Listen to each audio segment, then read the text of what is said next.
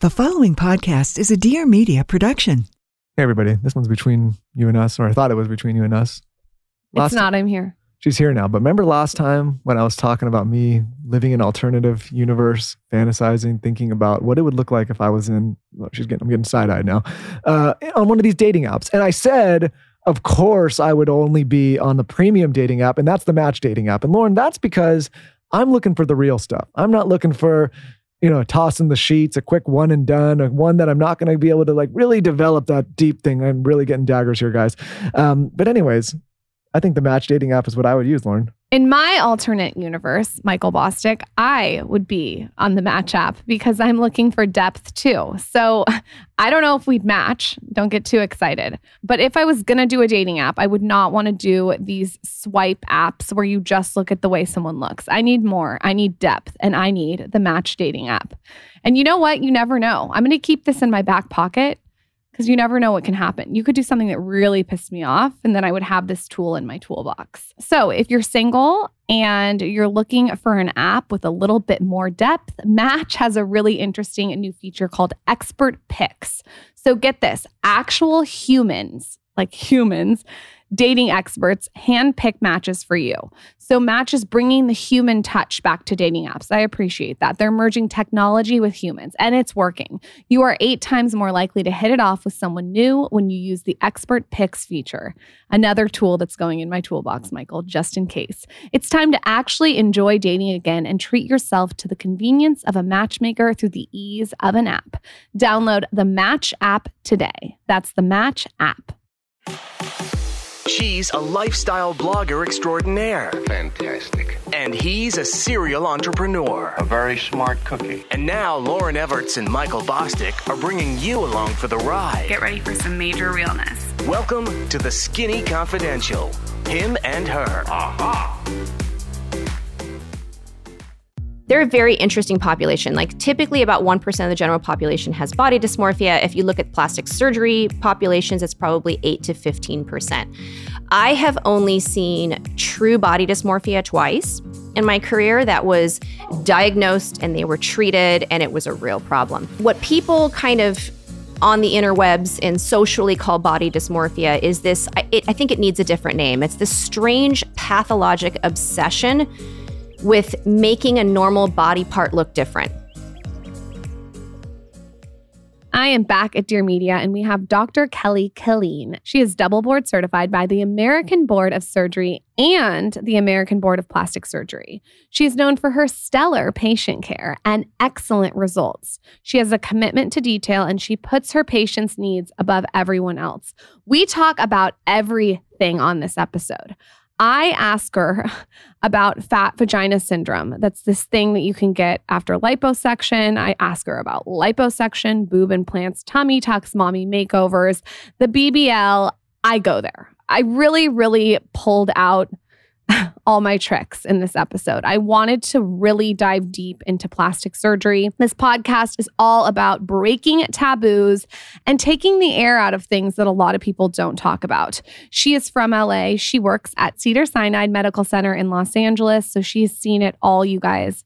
She knows all different kinds of things. And she is also a star of Dr. 90210. It's back on E! You can hear everything in this episode, every question that you've ever had about plastic surgery. Get ready, buckle up. Let's welcome Dr. Kelly to the Skinny Confidential, Him and Her show. This is the Skinny Confidential. Him and her. Okay, I really wanted to have you on the podcast because I might be in the need of a mommy makeover.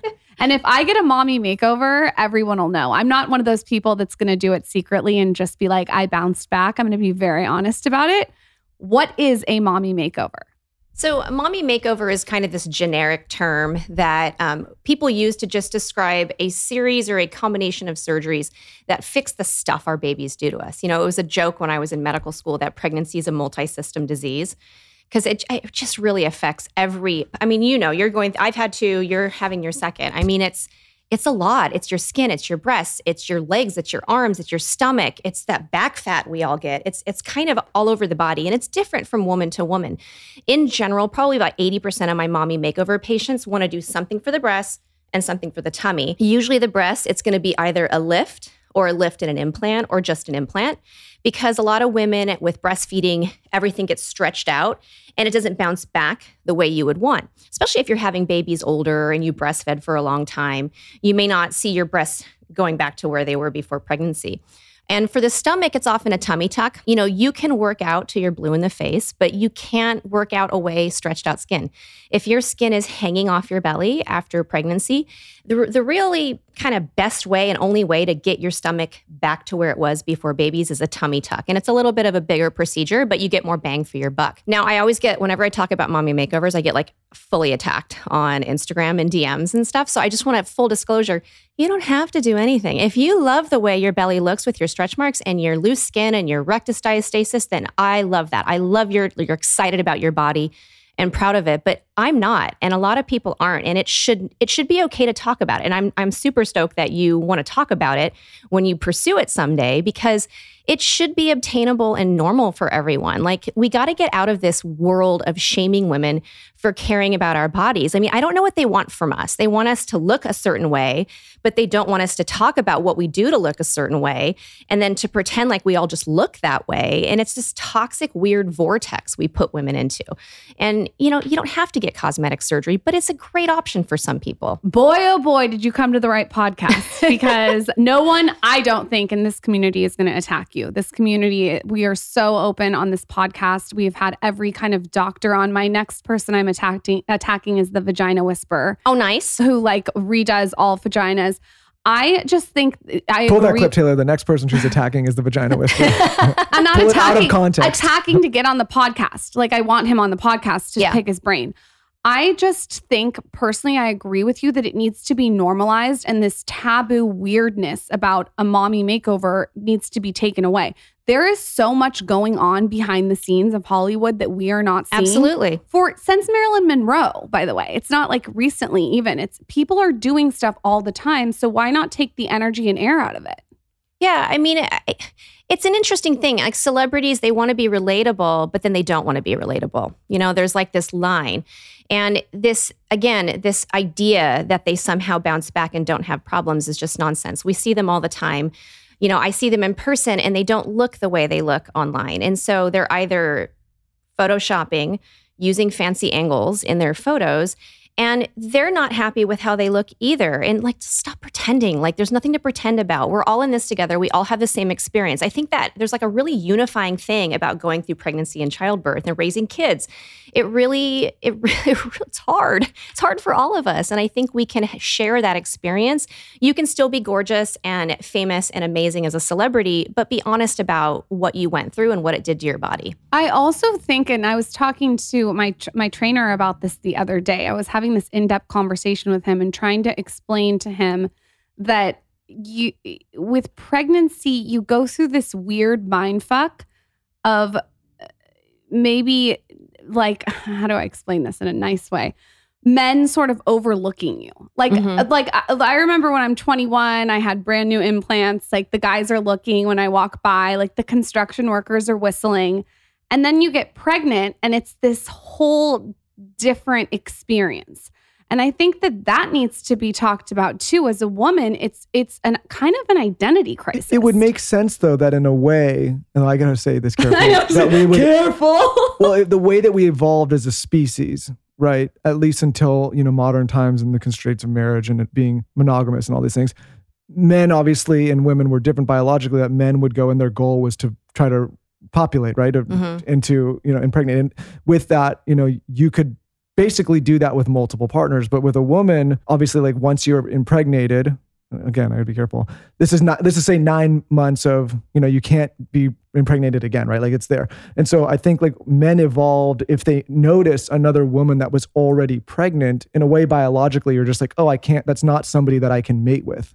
It's very like a primal thing. So I don't think men are like overlooking and not finding beauty. It's genetically hardwired into us. It is weird. I mean, weird. I think it's true from a physical appearance standpoint, but just also as a functioning in society standpoint. I mean, I think most of us have gone through that like awkward moment of having to tell your boss you're pregnant. And then everyone in the office is like, oh shit, what is this person going to not do that I'm going to have to pick the slack up on? And it's this interesting thing. Like I said, it's a really unifying thing, right? We all get pregnant and have babies. I mean, it's a very common thing that women all over the world do, yet we still somehow make it ugly. Like you're ugly when you're pregnant. You've gained weight. You have varicose veins. Your feet are swollen. Men don't find you attractive. And not only that, you're a crappy worker. We don't want you at your job either. I mean, it's a really weird thing to go through. It's honestly, and I've said this a lot, you can be simultaneously really grateful that you're pregnant, but also have a mindfuck identity crisis. Absolutely. I mean, we can live in a world where both those things are true. Yes. And, women are often put in these boxes where we're told that you should just be grateful to have a baby and not worry about those things. But that's stupid. I mean, that's just not the reality. That baby's just there for a couple months in our bodies. That emotional and psychological damage stays with us long term, and it affects how we feel about ourselves and it affects our relationships. I mean, it's very impactful. That's like saying to a guy with a really small micro penis, but at least you have a good personality. Yeah, absolutely. You can want to look hot and sexy and also be a great mother and also love your baby and be grateful you got pregnant. I don't get why we can't be multifaceted like that. Yeah. So anyways, that brings me to the mommy makeover thing. I think that it's so amazing that you're doing this and empowering people. I cannot wait. See, I told Michael, once I'm done being pregnant, it's over for you bitches. I cannot wait to look like my best. I want to look the best I've ever looked after pregnancy. I don't think there should be anything wrong with that. Yeah, there's nothing wrong with that. And I think you have a kind of a different understanding of your body after you have babies. I think that you have to really do a deep dive into what's important to you and what things you want to make better. And for me personally, I changed my focus from how do I look to how strong I am and what I can do, because you're going from, you really don't have to be strong in life. You just have to be hot when you're younger to, I got to be strong. I got to chase these small people around. I got to pick up giant strollers and throw them into my car. My functionality and my strength and my ability to use my body is so much better now than it was before I had kids, but I'm certainly not as small and as hot and sexy as I was before I had kids. I mean, it's an interesting thing. And you're right. You have to do a deep dive into your head and kind of deal with all of these issues, because trust me, they're going to deal with you if you don't think about it. I agree. So let's say I come into your office and I just had a baby. First of all, I want to know, how long do people typically wait? Because you can't just hop into it right away, right? Absolutely. So I have people that try to do that all the time. I had someone last week who wanted me literally to do a tummy tuck at her C-section. I've heard about this and I actually am intrigued. Can you talk about that? So, I mean, that's something I would ask you to do. Yeah. I mean, here's the deal. You're not at your ideal body weight when you have a baby. You should not be. I mean, there's no reason why any woman should be. Dr. Diamond told me. This is the exact same thing. Yeah, you need to be at your ideal body weight when you have a tummy tuck. The other thing is it takes a while for your uterus to shrink. Some people it shrinks very quickly, but most people it takes several weeks for your uterus to shrink. I cannot get your belly as tight and get you the result you deserve if you do it at the same time as your C-section. The problem is, though, is that, what people don't think about is that recovery from a tummy tuck is a big deal. That's a hard recovery. And you're throwing that at a new mom with a baby that she's trying to breastfeed and get up in the middle of the night and all of that rigmarole. And then on top of it, you're going to be miserable in pain with drains from your tummy tuck. I mean, just do not do this to yourself. It's so much better to wait. So I think typically about 6 months is what it takes most women to get closer to their goal, their pre-pregnancy weight. Took me 2 years. Me too. I kind of gained a little more weight than I had anticipated with my first child, and I had mine back to back. They're 18 months apart. Wow. So, just be honest and kind to your body. I mean, you'll get there, just don't push it. And when you get to a weight that you're happy with, and sometimes you need to refocus your goal. We all are not going to be 21 again. So, I was 115 pounds when I was 21. I am not going to be 115 pounds again. That's just not reality. So you have to be honest with what your goals are, do things that are safe and healthy to get there. And then when you're there, we can say, hey, is this something that we need to fix with surgery? Or is this something that's going to get better if I just work out, do whatever I need to do? You know what, though, I will say, too, as you age, I almost don't want to be the skinniest I've ever been because I feel like if I get too skinny, my face ages. Yeah. It's almost like a dance. It is. And that's actually been shown in studies. So if you're carrying a little bit of weight, like 10 to 15 pounds under the age of 40, it is aging on you. If you're carrying a little weight after 40, makes you look younger because your face fills out with it. So it's a definite concern as well. Breastfeeding is also something you have to consider when you're considering surgery because, when your baby is breastfeeding, you have this natural microbiome of your breast. Your ductal tissue is open through the nipple. So when your baby's breastfeeding, you're getting mouth bacteria from the baby into your ductal system. And so your risk of infection is a lot higher. And usually what most of us do, and you'll get a few different numbers, but it's pretty common that we tell you to wait 6 months after you're finished breastfeeding. So if you breastfeed for 1 month, then you're going to want to wait at least 6 months after that before having breast surgery. And that's especially important if you're having an implant placed. So the mommy makeover, I have a couple questions. Sure. What exactly is the process of it? Are you doing breast and tummy and lipo at once? Is it different for each person? What's the most extreme? What's the least extreme? So it's different for each person. I would say a majority of my patients want to do everything together because they have little kids. They don't have time to have multiple surgeries and multiple downtimes. They just want to get it all done at once. It's not reasonable for some people. For elective surgery, once you get past about 6 hours under general anesthesia, your risk of the scary complications goes up. So we just have to have a talk about— What are the scary complications? Well, stroke, death, heart attacks. I mean, the things that aren't really happening from, what I'm doing with a knife and a suture. Sure. They're the things that are just being under general anesthesia, like the scary stuff.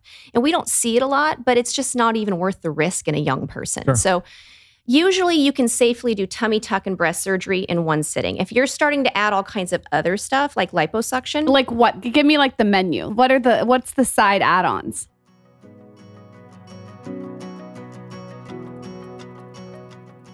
All right. Pregnancy is a real bitch on the tits, if you know what I mean. It takes a lot to hold these things up. And I'm talking about a lot. And I need something that's comfortable. Like it can't be just blocking my lymphatic system and cutting me off. I need something that's smooth, that looks invisible. I need something that just gives my titties the everyday comfort and support. And Taylor, don't pop a boner when you're editing this. And that is Third Love. You have heard about Third Love everywhere. It's been on this podcast before. They make the most comfortable bras. They also look cute too. So when you think about a comfortable bra, sometimes you think it's not that cute, but Third Love's bras are cute. The one that I have been wearing pregnant, and I've talked about this on Instagram story, is the 24/7 classic t-shirt bra. I personally am always a fan of the nude or the black. Those are my go-tos for bras. I don't really like to switch up the colors, but they do have other colors. It's available in A through H. It's like an ultra thin memory foam cup that forms to your body, and it's so soft and nice under a t-shirt. So I wear a lot of these under t-shirts, under blouses, under like a super thin pregnancy dress. And most importantly, it's comfortable. It's got to be comfortable. It's quality, it's comfortable. Third Love is known to have these bras that hug you better, hold stronger, and support longer. And I need all the support I can get. You should also know that Third Love is the largest owner of undergarments in the United States, which is so cool. And they've donated over $40 million worth of bras to help people in need. Feeling is believing, giving your boobs the 24/7 comfort and support they deserve. Upgrade your bra today and get 20% off your first order today at thirdlove.com/skinny.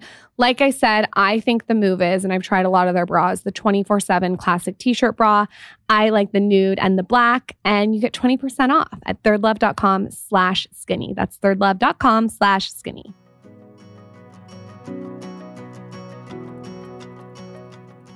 The side add-ons, I mean, a lot of people will do skin tightening. There's a lot of these non-invasive skin tightening machines. You've probably heard of them: Morpheus, Infini, Profound, Ulthera, Body Tight. I mean, there's a bazillion of them, and they're all tomato. They just heat the skin up. They create a collagen reaction, which tightens your skin.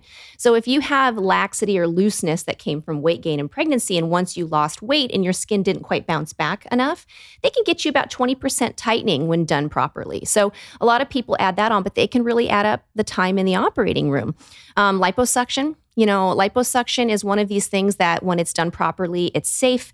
But when you start taking liters and liters of fatty tissue off of people, then you have electrolyte abnormalities. You can have heart arrhythmias in the operating room or afterwards. You just have to really think about these things. As exciting as it is to get the whole body makeover, we want to do things safe for you. The main thing is to get you home to your kids and be happy and healthy. What about moving fat? Oh, for fat grafting. Yeah, yes. That's a great option. So you will see too, as you age, that your fat moves different places. You lose fat in some places and you gain it in others that you don't want. And so fat grafting's become very hot because you can sculpt the body in a different way using your own tissue. So fat grafting can add, a nice kind of more natural look to breast implants for people that don't have a lot of breast tissue. Fat grafting can round out your hips. It can round out your buns. It's great in the face. It does nice things for people with hollow under eyes, or maybe they've lost some volume in their cheeks when they lost weight. Fat grafting is an awesome option. Do you like buccal fat removal? Sort of. Every single person, every single doctor says sort of. They can't decide. Yeah.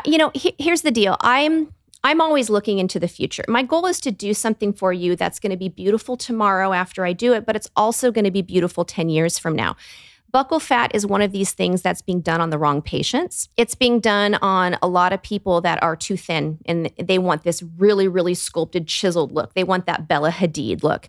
The problem is as they age, they're going to pay for it. They're going to look skeletal and crazy.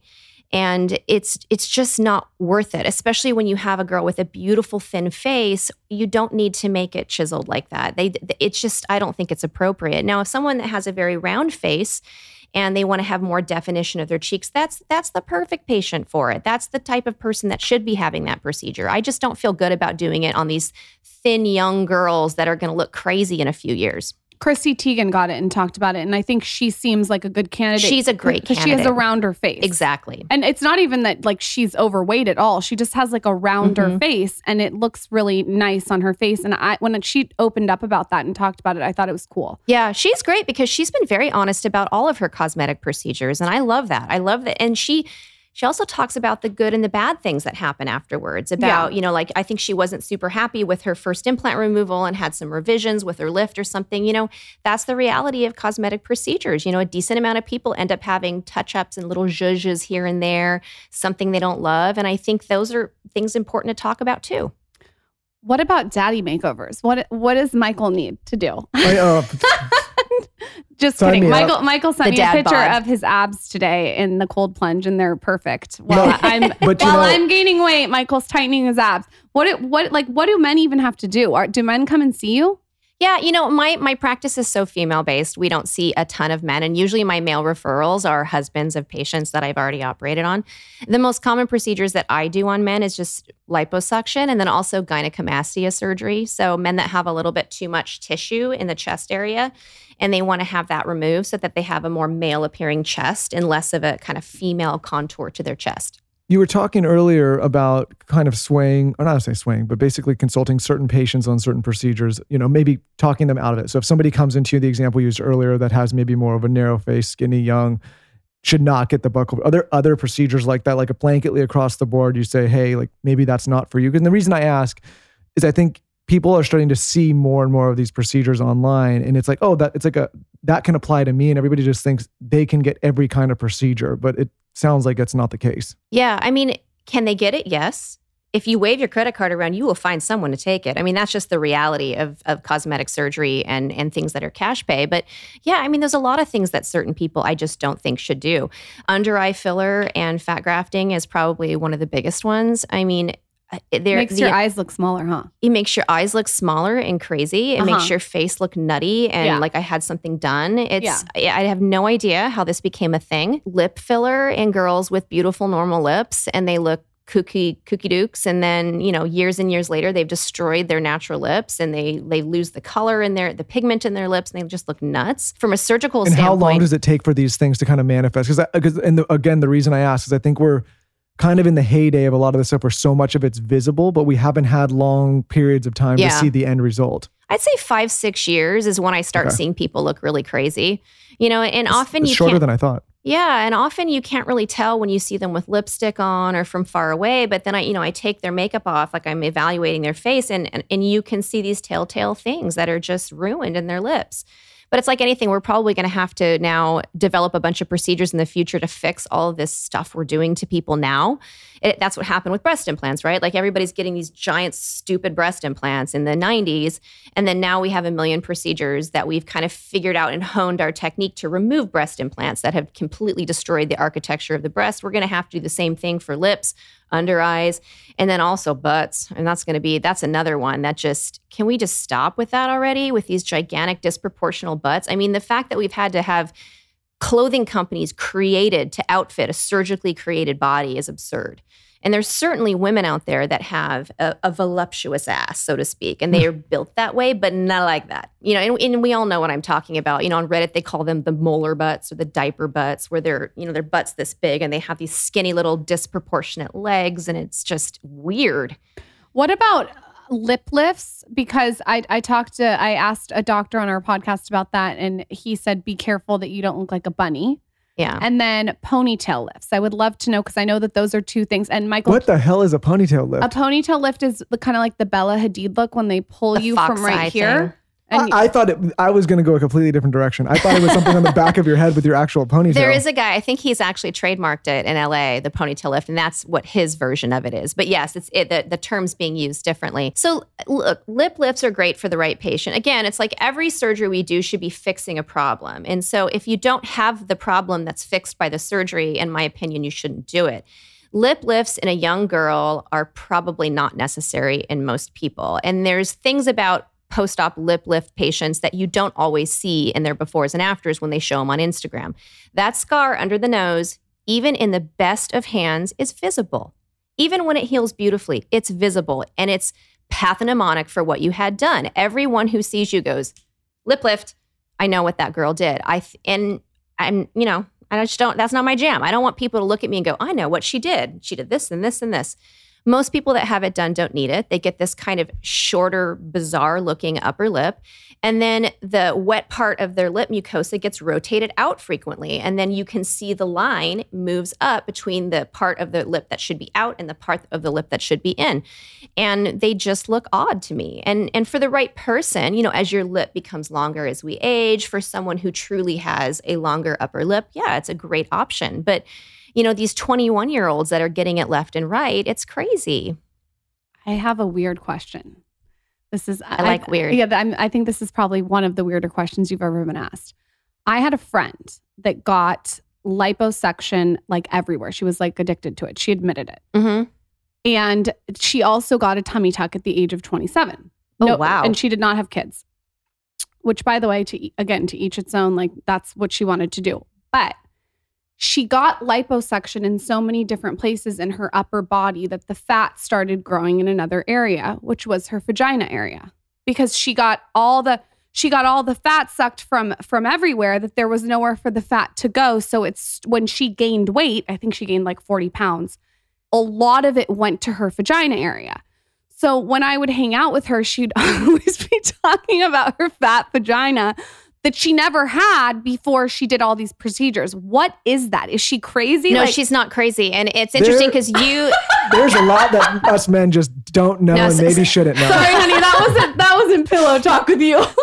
What? Yeah, it's the fat vagina is an odd topic, but the image that's in my head of how this body came to, I'm not even going to go in here, but no, look, you have a finite number of fat cells when you're an adult, right? You're not growing new fat cells. When you gain weight, the ones you have are getting larger. When you lose weight, the ones you have are getting smaller. So for people that have been extensively liposuctioned, if they then gain weight later, it has to go somewhere. And you're not going to see it in the places you're used to seeing it. You're going to start seeing it odd places. I know a patient that a similar thing happened where she was heavily, heavily liposuctioned all over her body. And it was her face is where she saw it when she'd gain weight. And so she would get these very, very chubby, kind of almost childlike cheeks that you want to pinch. And it's just, unfortunately, when you've liposuctioned so much fat all over your body, that's what you get. The other thing that happens is when you've liposuctioned so extensively, you tend to have a lot of scar tissue internally. So when the fat you have left enlarges, it looks lumpy, bumpy, and weird. So even if you looked perfectly smooth and beautiful after your liposuction, you're going to get this weird, everybody knows that stomach I'm going to talk about. There's the actress that has the horrible lumpy, bumpy liposuction stomach. You're going to get that kind of look. And it doesn't necessarily mean that anything was done wrong in your liposuction. That's just the nature of gaining weight when you have scar tissue in there. So staying on this train of thought, and again, I'm not a doctor, but just using basic logic and reasoning. If a guy did the same thing, could he then get a fat penis? No. The vagina, it's not. Did I just find a wait, let me be $1 billion? careful. No, because the are you going to start seeing a lot more men now? The fat in the vagina wasn't going to her lips. It was going to like this, the mons, the top area. Oh, like the area. Right, yeah, okay, but that's different than the. Okay, no. It's her vagina. It's just not going but to like. You didn't hide. Like, okay. He's so let down right now. He thought he had his $1 million idea. I thought we were about to shut this company down and start a new one. The upper area though is going to hang over. I get it, but the way you explain, okay. You had to say the upper area. You've heard other women say that they have gotten a fat vagina from liposuction. Yeah, absolutely. And I've seen it. I've seen patients. I had one patient that had a tummy tuck and she, 15 years prior, and she had gained a lot of weight and she actually looked really good. But just one of the places that was disproportionate was her mons. And it was huge and it hung down strangely. So we fixed it. Oh, you can fix it? Oh, yeah, absolutely. You can do mons lift. Oh, a mons lift. Sometimes if it's not tautic or droopy, you can just liposuction. That's really easy to do. And then if the area is droopy and bizarre, you can just do a lift. It's like, think of it the opposite of a tummy tuck. Instead of pulling that down, you're pulling the mons up.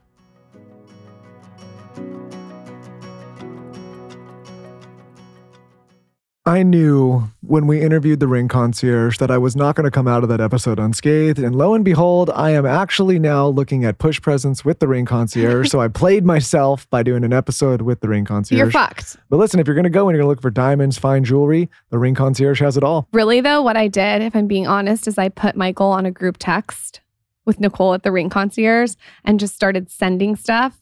And that worked really well. You can also just go to her Instagram at Ring Concierge and just start talking with her direct. She's amazing at answering. They also have a website, ringconcierge.com. Their stuff is so magical. I think Nicole really has taste. She's the owner. And after talking with her, not only does she have taste, she has the resources and education behind fine jewelry. So if you're looking for like a push present or something for an upcoming holiday, or you want to give your significant other a little nudge, nudge, wink, wink, I feel like this is the perfect way to do it. She is the ultimate luxury jeweler and she designs for women by women, which is amazing. It's a favorite among celebrities and influencers. You've seen her all over Instagram. Her rings are superb.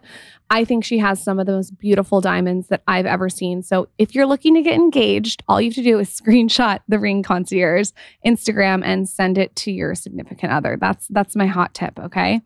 I personally am manipulating Michael slowly through just sending him stuff via Instagram. So you can find the Ring Concierge on Instagram at Ring Concierge or in their website at ringconcierge.com. Listeners of The Skinny Confidential get an exclusive 15% off of fine jewelry at Ring Concierge with code SkinnyRing. That's RingConcierge.com. Enjoy. Oh, how much has this space evolved since the growth of some of these online platforms? Like, meaning, maybe starting in the 80s with the breast augmentations and stuff like that. Like, how far have we accelerated since the rise of, these platforms and more visibility? And I think it's infinitesimally more popular than it ever was before. I mean, now it's extremely common to have 20-somethings coming in for cosmetic treatments, not necessarily surgery, but Botox and fillers and, good skincare. I mean, when I was in college, no one's using good quality skincare. I mean, everyone's buying like Seabreeze and shit from Walmart. I think I had a piece of soap with a rope. That's about it. Yeah, I mean, it was really different back then. And I think there's some things that are really great about it. And I think the focus has become what I think is toxic in telling girls that normal parts of their anatomy are abnormal. I'm all for if you have breasts that are a little too small, breasts that are a little too big, breasts that are a little too droopy, stomach that's too droopy, you have a funny deposit of fat. I'm all for making yourself feel better and investing in some kind of cosmetic procedure. But when we start taking girls with completely normal anatomy, like these fox eye lifts, and giving them a bizarre, doesn't exist in nature face. It's like, what are we doing to people? It's the weirdest thing. And that I don't feel good about. I have a daughter. I don't feel good about that. Yeah, I know. Like, I think about this stuff, and now in the context, we obviously have a daughter, and there's this big movement of like wanting to let kids be who they want to be. But I'm gonna have a real problem if she comes and she's young and she wants to make these life-altering decisions before I think she has the mental capacity to make it. Right? You don't get to play with her mom's implants and then say that. Sure, She's gonna say, "Dad, mom has implants." I think that there's, I look at the youth, and I think there's a very strong argument to be made, and I'll use myself, that between the ages of 4 and let's say 25, you don't really have all of your faculties yet. And you don't really understand. I mean, 25, I'm spreading it out there. Like, just thinking of myself, like there was a lot of decisions that if I would have made sub 25, I know would have not been right for me. Yeah, I mean, it's hard. You obviously, especially with younger people, you're doing this with your parent in tow. I've done breast reductions on a 14, 15-year-old. That girl needed a breast reduction. I think that's maybe different. Yeah, and I've also had patients with tuberous breasts who are teenagers with a deformity of their breasts who have breast surgery. Situational. I think, but if you're like putting gigantic implants in a 14-year-old, you're doing it wrong as a surgeon. And it's weird because there's a lot of gray in what I do. And I do struggle with the ethics and morality of it. I mean, I went to school I'm a surgeon. I went to school, I'm a fully trained board certified general surgeon too, in addition to plastics. I was doing, traumas and liver transplants and carotid endarterectomies. And then the next week in my plastics fellowship, I have a patient sobbing in a room because her breast augmentation was smaller than she wanted. And I'm like, Jesus, what did I do with my life? I mean, it is an interesting thing. It's very impactful in a different way, but it's hard for me sometimes to wrap my head around some of these moral issues. That's crazy, the juxtaposition of doing trauma and liver disease, you said. Mm-hmm. Liver disease? Yeah. I mean, everything in general surgery, is life-altering, life-threatening. And then literally nothing I do in plastic surgery is necessary. Yes. None of it is. Even the things that are impactful and life-altering are not necessary. The patient's not going to die if they don't have breast reconstruction. So it's been an interesting journey for me to kind of wrap my head around. You go from things that are medically impactful to things that are psychologically impactful, and you realize they're just as important in someone's life. That is probably a mind trip for you. Yeah. To go from dealing with, like, it's almost like, do you ever want to look at a patient and just be like, snap out of it, you're being vapid? It's hard. Sometimes, yes. I mean, I've had those moments where, I've left a patient's room and she just found out her cancer spread. And, you're holding their hand with a crying patient who's been so meaningful to you and has had the worst news of their life. And then you move into the next room and there's a patient screaming and yelling mad because their scar's still pink at 6 months. And, part of me is like, I would really love to punch this person. But, I always try to remind myself that it's not the tragedy Olympics. And that people are only capable of managing what is on their plate. And some people just don't have the life experience or the understanding. And that scar still being red may be the worst thing that woman has dealt with. And so while I have the perspective of seeing all of it and going, okay, well, on the ladder of importance, this is pretty low. This is a disproportionate reaction to something that is not, it's not that big of a deal. It's not that deep. But it is deep to that patient. And so I try to be respectful of kind of where they are in life. I mean, I do set boundaries with patients. I don't let that kind of stuff get out of hand because I think it's toxic for them too. Give me an example of what you mean by that. Well, sometimes people will hold on to something small from an aesthetic standpoint after plastic surgery, and they will make that small thing become the reason their life is not the way they want. So, for example, say you had a breast lift and one of your nipple incisions is slightly irregular and they got divorced and they don't have a new husband because of their breast lift. They are not able to date because of their breast lift. They don't feel comfortable in clothes because of their breast lift. No, that is not it. Let's call it plastic Munchausen. Yeah. It's interesting. They're using the plastic surgery as a way to not execute on their life. Yeah, absolutely. And everybody... everybody should be able to go out and achieve what they want. And if something's truly holding you back, then yeah, but that little irregular scar is not holding you back. I mean, we had a man that came on this podcast with no arms and no legs, and nothing's holding him back. Absolutely. He's a speaker all over the world. He has 4 children. He's married. Like, I get what you're saying, though. It's hard to present that perspective to someone who, in their world, it's a big deal. It is a big deal. And so, I always tell people the most valuable part of my training was I have a psych background. I studied psych undergrad. And I think it's helped me understand people in a different way and be more kind and caring and accepting and help them more. I think a lot of surgeons would be like, oh my God, get her out of my office because this is the most non-problem of the day. But I'd rather help her come to that conclusion on her own so she can achieve what she wants and execute in her life and not be limited by those feelings surrounding whatever's going on with their breast. And what I often tell people when they come in and they want surgery for that thing, because I see a lot of second opinions and revisions, and they'll be like, I had a breast augmentation. It didn't end up the way I wanted. So I can't get married. I can't date. I can't be seen naked. I can't wear a bathing suit. Limiting. And what I try to impart with them is that I can change this one thing, but you will find something new. And there will be a new reason why you're not achieving these things. What's limiting you is not your physical appearance, almost ever. And I think we all know examples of people who, from a physical standpoint, are not the ideal, who have no trouble getting married and achieving all of what they want in life, right? It's a mental thing, and it's hard, but I try to get them to make that discovery on their own just by talking them through it as opposed to telling them.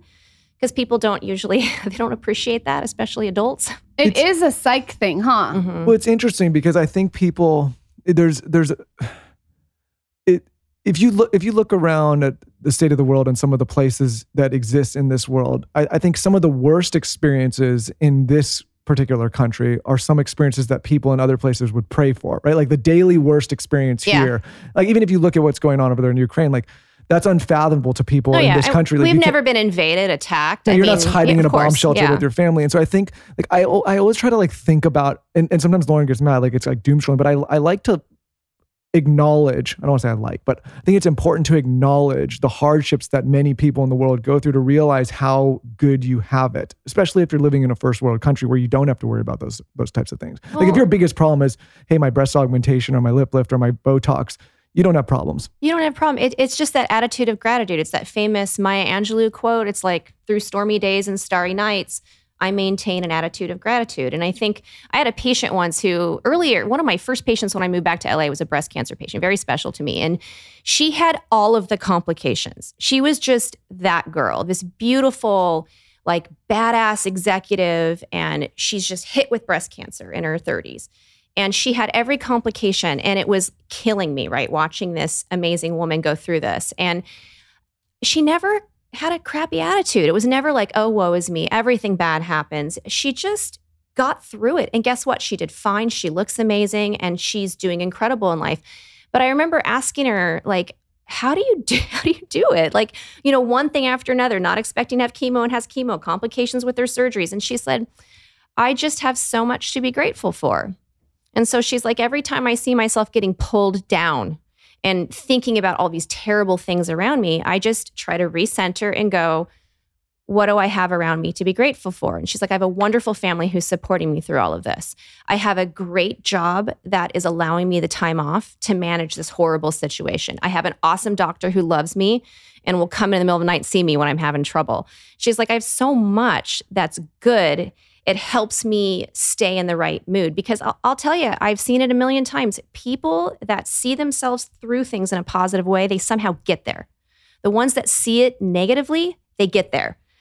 You're very in control of how your body reacts to surgery and medical illness, and you have to be able to see the positive, stay grateful for what you do have, and move forward and not be looking back. I'm having such a moment right now with Joe Dispenza. I just love his message. And basically he says that when you're meditating, you should meditate on the future that you want. Mm-hmm. And when you meditate on the future that you want, it creates a frequency for you to get what you want. And a lot of cancer patients are doing his meditations to meditate on healing.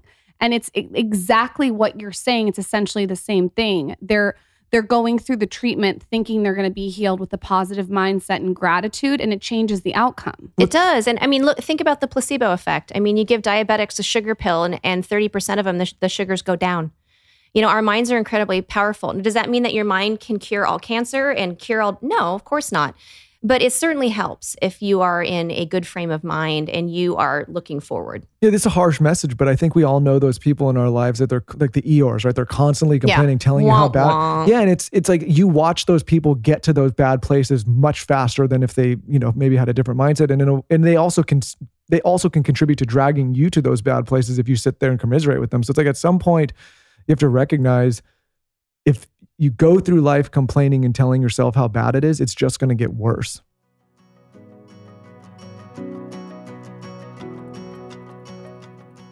So if you've been listening to our wellness focus episodes, you may have heard that most of us are extremely dehydrated.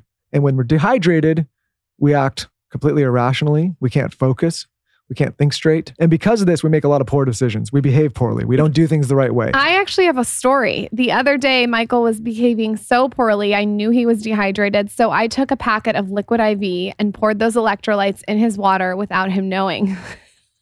That's a true story. I knew it because I can taste it because a liquid IV tastes delicious. Guys, we have had this partner on the show on and off for years. And the reason we keep inviting them back and partnering with them is because they have a phenomenal product. So if I had to pick my favorite flavor, it's definitely the watermelon. They also have lemon, lime, strawberry, pina colada, and more. But here's a hot tip. I'm obviously not drinking right now, but the watermelon packet is so good in a tequila with soda and a little lime. So you're getting your electrolytes while you're drinking. I personally think it's genius.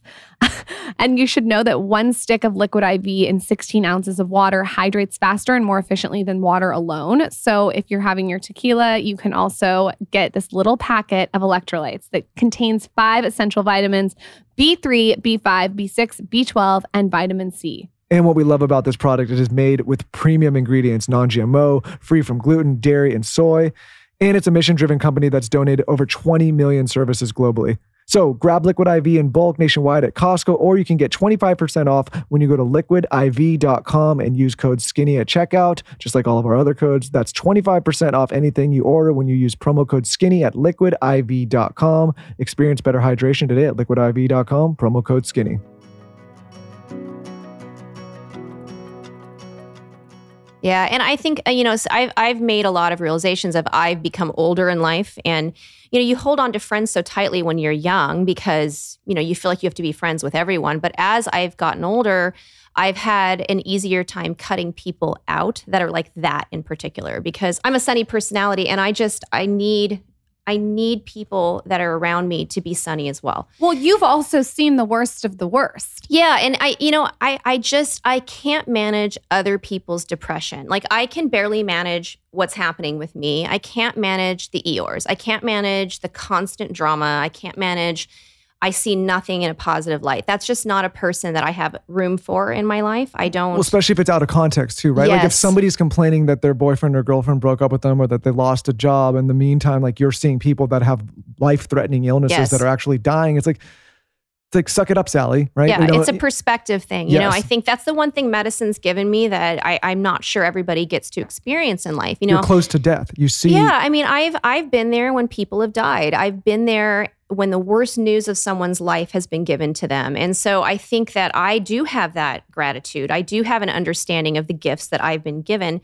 And I want everyone to be in a place where they feel good about what's happening in their life. That doesn't mean you don't want other things and you're not trying to achieve and get things that are meaningful to you. But we all have to have a little bit of understanding that we have it pretty good. Most of us have it pretty good. Yeah, if there's a reason that I would think many people in the world would have a distaste in their mouth for people that live in first world countries is that we complain about things that other people would kill for and die for, right? Like even during the pandemic, and I know like this is a dead horse now, but like, yes, we're stuck at home and we're locked, but like we're on Postmates and we're on the internet. I mean, come on, and we have our video games. Yeah, I was sitting in my jacuzzi all day, every day, like hanging out with my family. It could have been a lot worse. Yeah, and people are, my job's hurt, or I can't buy this, or I can't go out. Like there's people that will never, ever have it as good as we had it during a global pandemic. Yeah. Right? And that's just a fact of life. I mean, that's reality. I would love to know When you were younger, were you attracted to blood and cutting and all that stuff? Because I'll tell you why I'm asking. I am so deathly afraid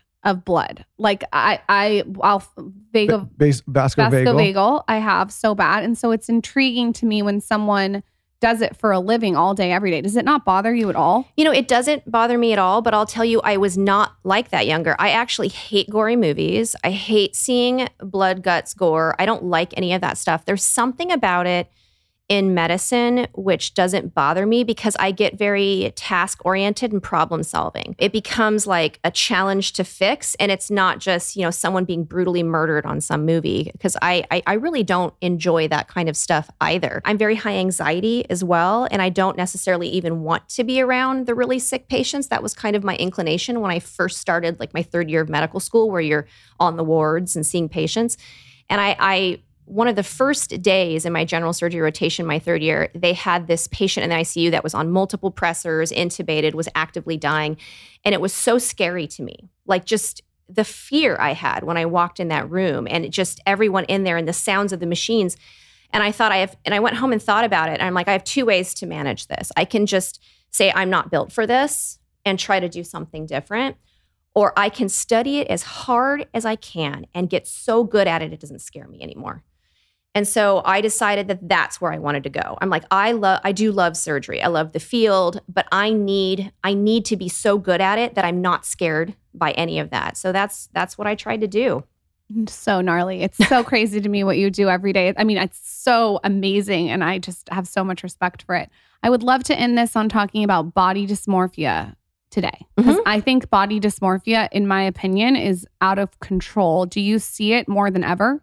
Yeah, I think not necessarily true body dysmorphia. So body dysmorphia is an actual real psychologic diagnosis where people see something that's not necessarily there and they spend a disproportionate amount of time obsessing about it and trying to cover it up. And, you know, they're a very interesting population. Like typically about 1% of the general population has body dysmorphia. If you look at plastic surgery populations, it's probably 8 to 15%.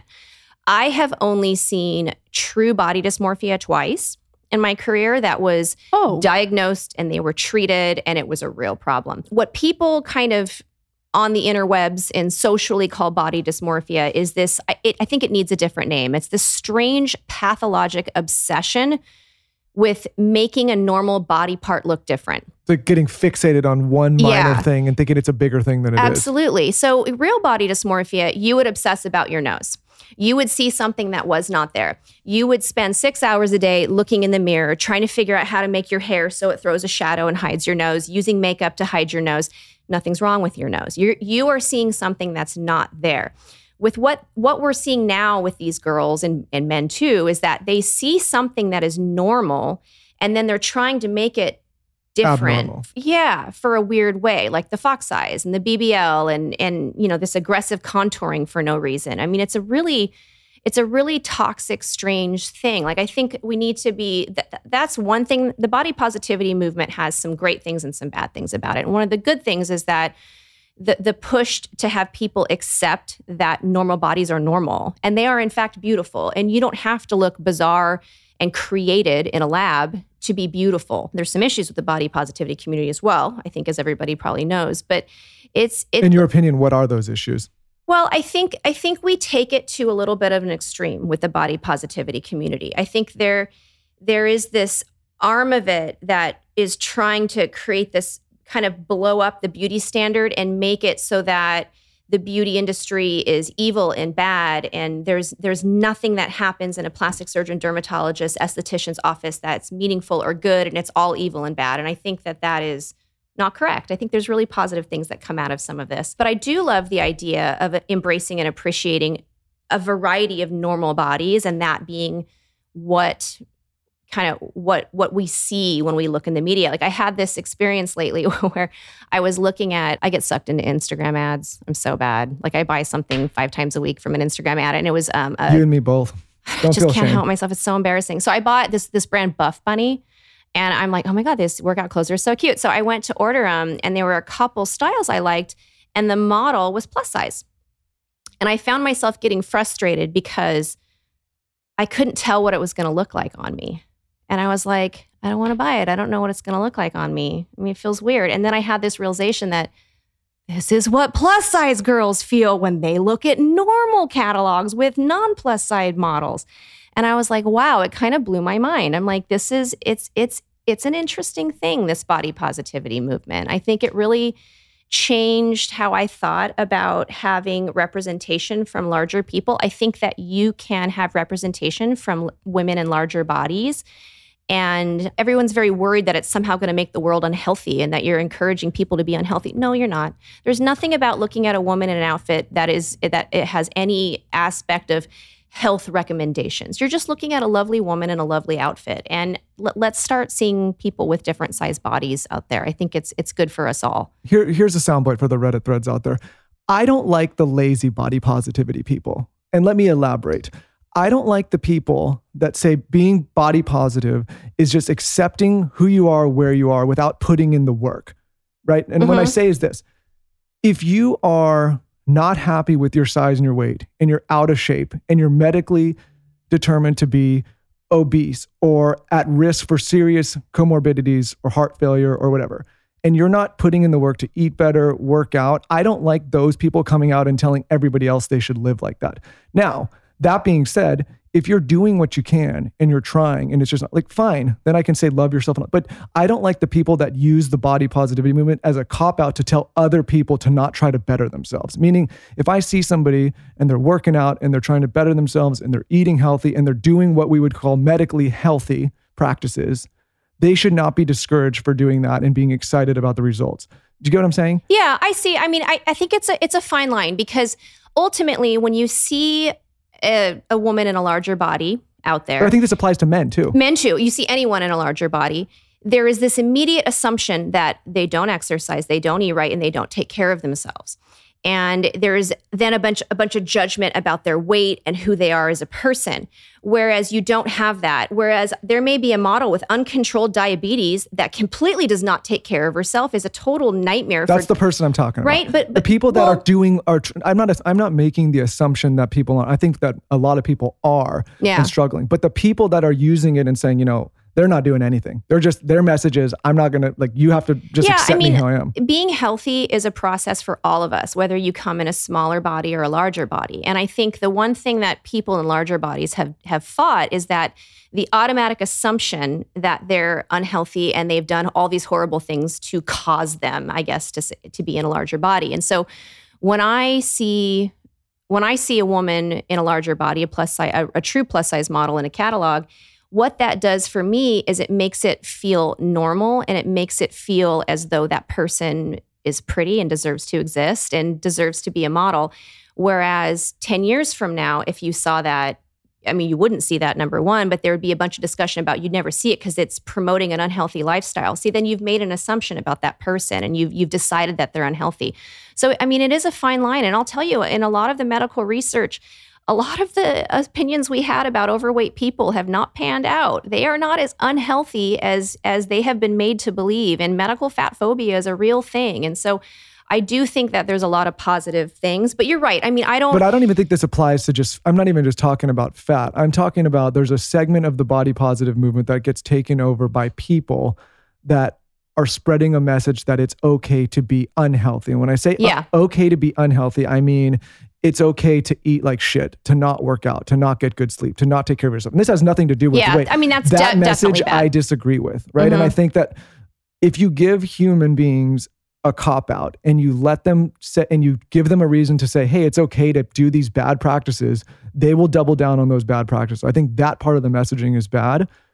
Love yourself, be happy with who you are, try your hardest. All of that I agree with, right? Like, it's not about even an image thing. It's more about like, hey, we should still as human beings strive to be the healthiest versions of ourselves because we have all of these resources at our fingertips. Yeah, no, we absolutely should. And I think anybody who is espousing nonsense where they're pushing unhealthy beliefs on people, I mean, the pro-Anna community is a totally great example of that, where you have women that are very pro-eating disorders, and it's incredibly toxic and dangerous. I mean, anorexia has the highest death rate rate of any mental illness. And it's definitely not something that needs to be pushed out there. But I think that the thing that I always, with the body positivity movement, in particular women who are larger, is that there's a lot of implicit bias, that we have bias against these people because we see them and we automatically assume things about their health. Whereas you see me and you may not assume anything about my health. I'm just living my life, posing for a picture. Whereas you see a woman in a larger body and you go, oh God, why is she doing that? She's not doing the right thing with her diet or whatever. And I guess that's the thing I think is good about the body positivity movement, because none of us should do that. My health isn't your business, and nor is anyone's health on the line online. If you see them posing for a picture or a model in an ad, you should just see them posing for a picture and a model in an ad. You shouldn't jump to conclusions about who they are and how they treat their bodies. Let them live. I agree with that. I agree with let them live. I mean, I think too, to waste my energy on worrying about what someone else is doing with their body, whatever it is, it's not my business. And I'm going to stay out of it. I just think it's a waste of energy. I would love to end this, kind of round it out with how we started it, which is I had a great experience with plastic surgery. I got my boobs done when I was 18 years old. Looking back, that's really wild that I was able to do that. Just walk in, no parent, and get them done. And then I got them redone later. I had an awesome experience, but I have a question. If I ever wanted to take my implants out, because I've been thinking about this, if I ever want to take them out, can you do a fat transfer and make it look the same as it looks, or does it not look the same? It never quite looks the same. Here's the deal. Implants have structure. Implants have projection. And that's what gives you that round, implanty look that we all love. I have implants too. I got mine when I was 21, and they're awesome. And you have to rip them out of my cold, dead hands. But you can make things look better. Fat is soft. The shape of your breast without an implant really is more of a breast tissue thing. Your breast tissue is the firm part. Everybody's breast is a proprietary mix of breast tissue and fatty tissue. I can certainly put fatty tissue in to replace some of the lost volume, but it's never going to have the same roundness and firmness and projection that a breast with an implant or even a natural breast of that size is going to have. Depending on how big your implant is and how much native breast tissue, that's really going to affect how much fat I can put into. You can always do a couple rounds of fat grafting. I've had patients do that where they just don't want implants anymore. And we do 2 rounds of fat grafting to get them closer to their pre-explant size. I'll time it with Michael's balls. As Michael's balls drop as he gets older, there you go. I'll slowly take the implant out and do the fat grafting, and we can match each other to gravity. Nice. It's like a bonding activity. Yeah, you don't get like perky big boobs as your balls drop to your knees. Dr. Kelly, how long do I got? How How much longer? Yeah. No, I mean, I think fat grafting is great. I fat graft almost all of my patients. I'm very, very heavy fat grafter. There's a lot of misinformation about what it can do in the breast. And you'll see these photos online of a woman that has fat grafting and it looks like they have an implant in and their breasts are 3 cup sizes bigger. That is an immediate post-op from someone who is inexperienced or a bad fat grafter who put too much fat in. It's all going to die and it'll be gone in a year, or it'll leave behind big, painful wads of dead fat. The key to fat grafting working properly and not having trouble with it is you can only put in what the tissue can support, period, end of story. I thought I would take one for the team and ask that about myself because I was going to ask you off air. I'm like, I might as well ask you. No, it's great. I just had some fat grafting. So I had my implants. So this is a good tip for your listeners is that when you get breast implants, you have to understand they are not a lifetime device and you marry yourself to breast implant maintenance. So I'm on my 3rd set of implants. I'm in my mid-40s now. And so I had my implants switched out in November. I had a little bit of fat grafting in the cleavage area, just so it looked a little softer, my cleavage. It wasn't quite as implanty looking, or like obviously I had an implant because I'm relatively thin up there. It's awesome. Okay. I'm going to come talk to you when I'm ready. Interesting. Just 2 seconds. So when people start getting procedures, they have to realize they're also signing up for maintenance so is that for pretty much every procedure or is that just the major procedures? Implants in general, I think it's the most important thing. Women were not told in the past that these implants are not lifetime devices. If you have saline implants, there's really no recommendation currently to have them swapped out. You do have to understand that they may rupture and then your breast will go flat, which is annoying, but less problematic than a silicone implant rupturing. For silicone implants, you really want to switch them out so that you get them out before they have the chance to break, because they can be quite problematic. Do people still use, this may be a stupid question, they still use silicone? Honey, I have silicone implants. Almost, I would say almost all of my patients Or choose saline. to have silicone.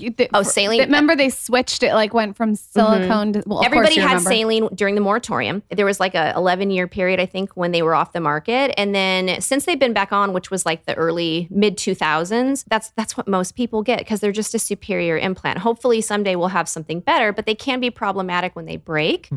But yeah, you do need maintenance. And even, for all lifting procedures, we tell patients this is not a lifetime thing. If you do a breast lift, things are going to come back down with time. That's the reality, and gravity and collagen loss and aging. It is what it is.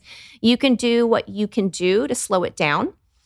Protect your investment, wear a supportive bra, especially when you're doing high impact activities, take good care of your skin, don't bake in the sun, don't smoke, please don't vape. That's like the newest poison that all my patients are doing. Wait, don't vape. Don't that vape. should be self-explanatory, Yes. but why, you're passionate about that one particularly. Yeah, you're just, they've just traded cigarettes, which are horrible, for something else that's horrible. And anyone that tells you vaping is great needs to start looking up some literature. A lot of girls that I know are using it to lose weight. Yeah, of course, because a lot of them have nicotine in them, which is exactly why people lose weight with smoking. It's like, don't drug yourself to lose weight, because it has all kinds of other effects. And our lungs are just not meant for inhaling crap. Like, stop doing that to your lungs. There's so many studies that have come out showing damage with all of the different type of vaping medium, not just the ones that have tobacco and nicotine in them. Like, stop putting shit in your lungs. Here's the problem Stop with them. sneaking a vape when you drink alcohol. Well, I don't know. Here's the Yeah, thing. you do. Well, first of all, I haven't drinking alcohol in like almost 6 months Yeah, now. but stop with the vape. Here's the thing with the vape too. I don't think people will realize. I was a smoker when I was young. When I was a kid, I was young and dumb. Like, it's been a long time now. But I had to nip thank that in the God bud when we got back vapes together. didn't exist, because I see a lot of the young people there. Make myself old, but you can vape anywhere, any place, indoor, outdoor, in your back. Like, I used to have to go, like, light up, go outside, do all that. Like, there was a stigma to it. Yeah, I couldn't just be sitting indoors and like light up a cigarette. So I think people don't realize that they're just doing it so much more often than a cigarette. Yeah. In most cases. Yeah, it's crazy. I was at the airport in Austin yesterday, and I go into the bathroom and I look up, and there's just a billow of vape smoke coming out of the stall next to me. And I was like, God. How did you know it was vape and not like something else? Because it was that, I know what it looks like. Oh. It's that white vape, That's what I'm saying. Like, you can just do it all day. You can do it all day over the everywhere, place. and nobody knows. You're not going to set off any smoke alarms. But yeah, it's just a dangerous habit. Just don't do it. I'm always trying to talk patients out of it. I've had just patient after patient, especially the young ones. I'm like, we were past this, guys. Like, we got smoking out of the repertoire of young people, and then now Gen Z has just embraced it full force, unfortunately. It's just like a different medium of it. Yeah, it is.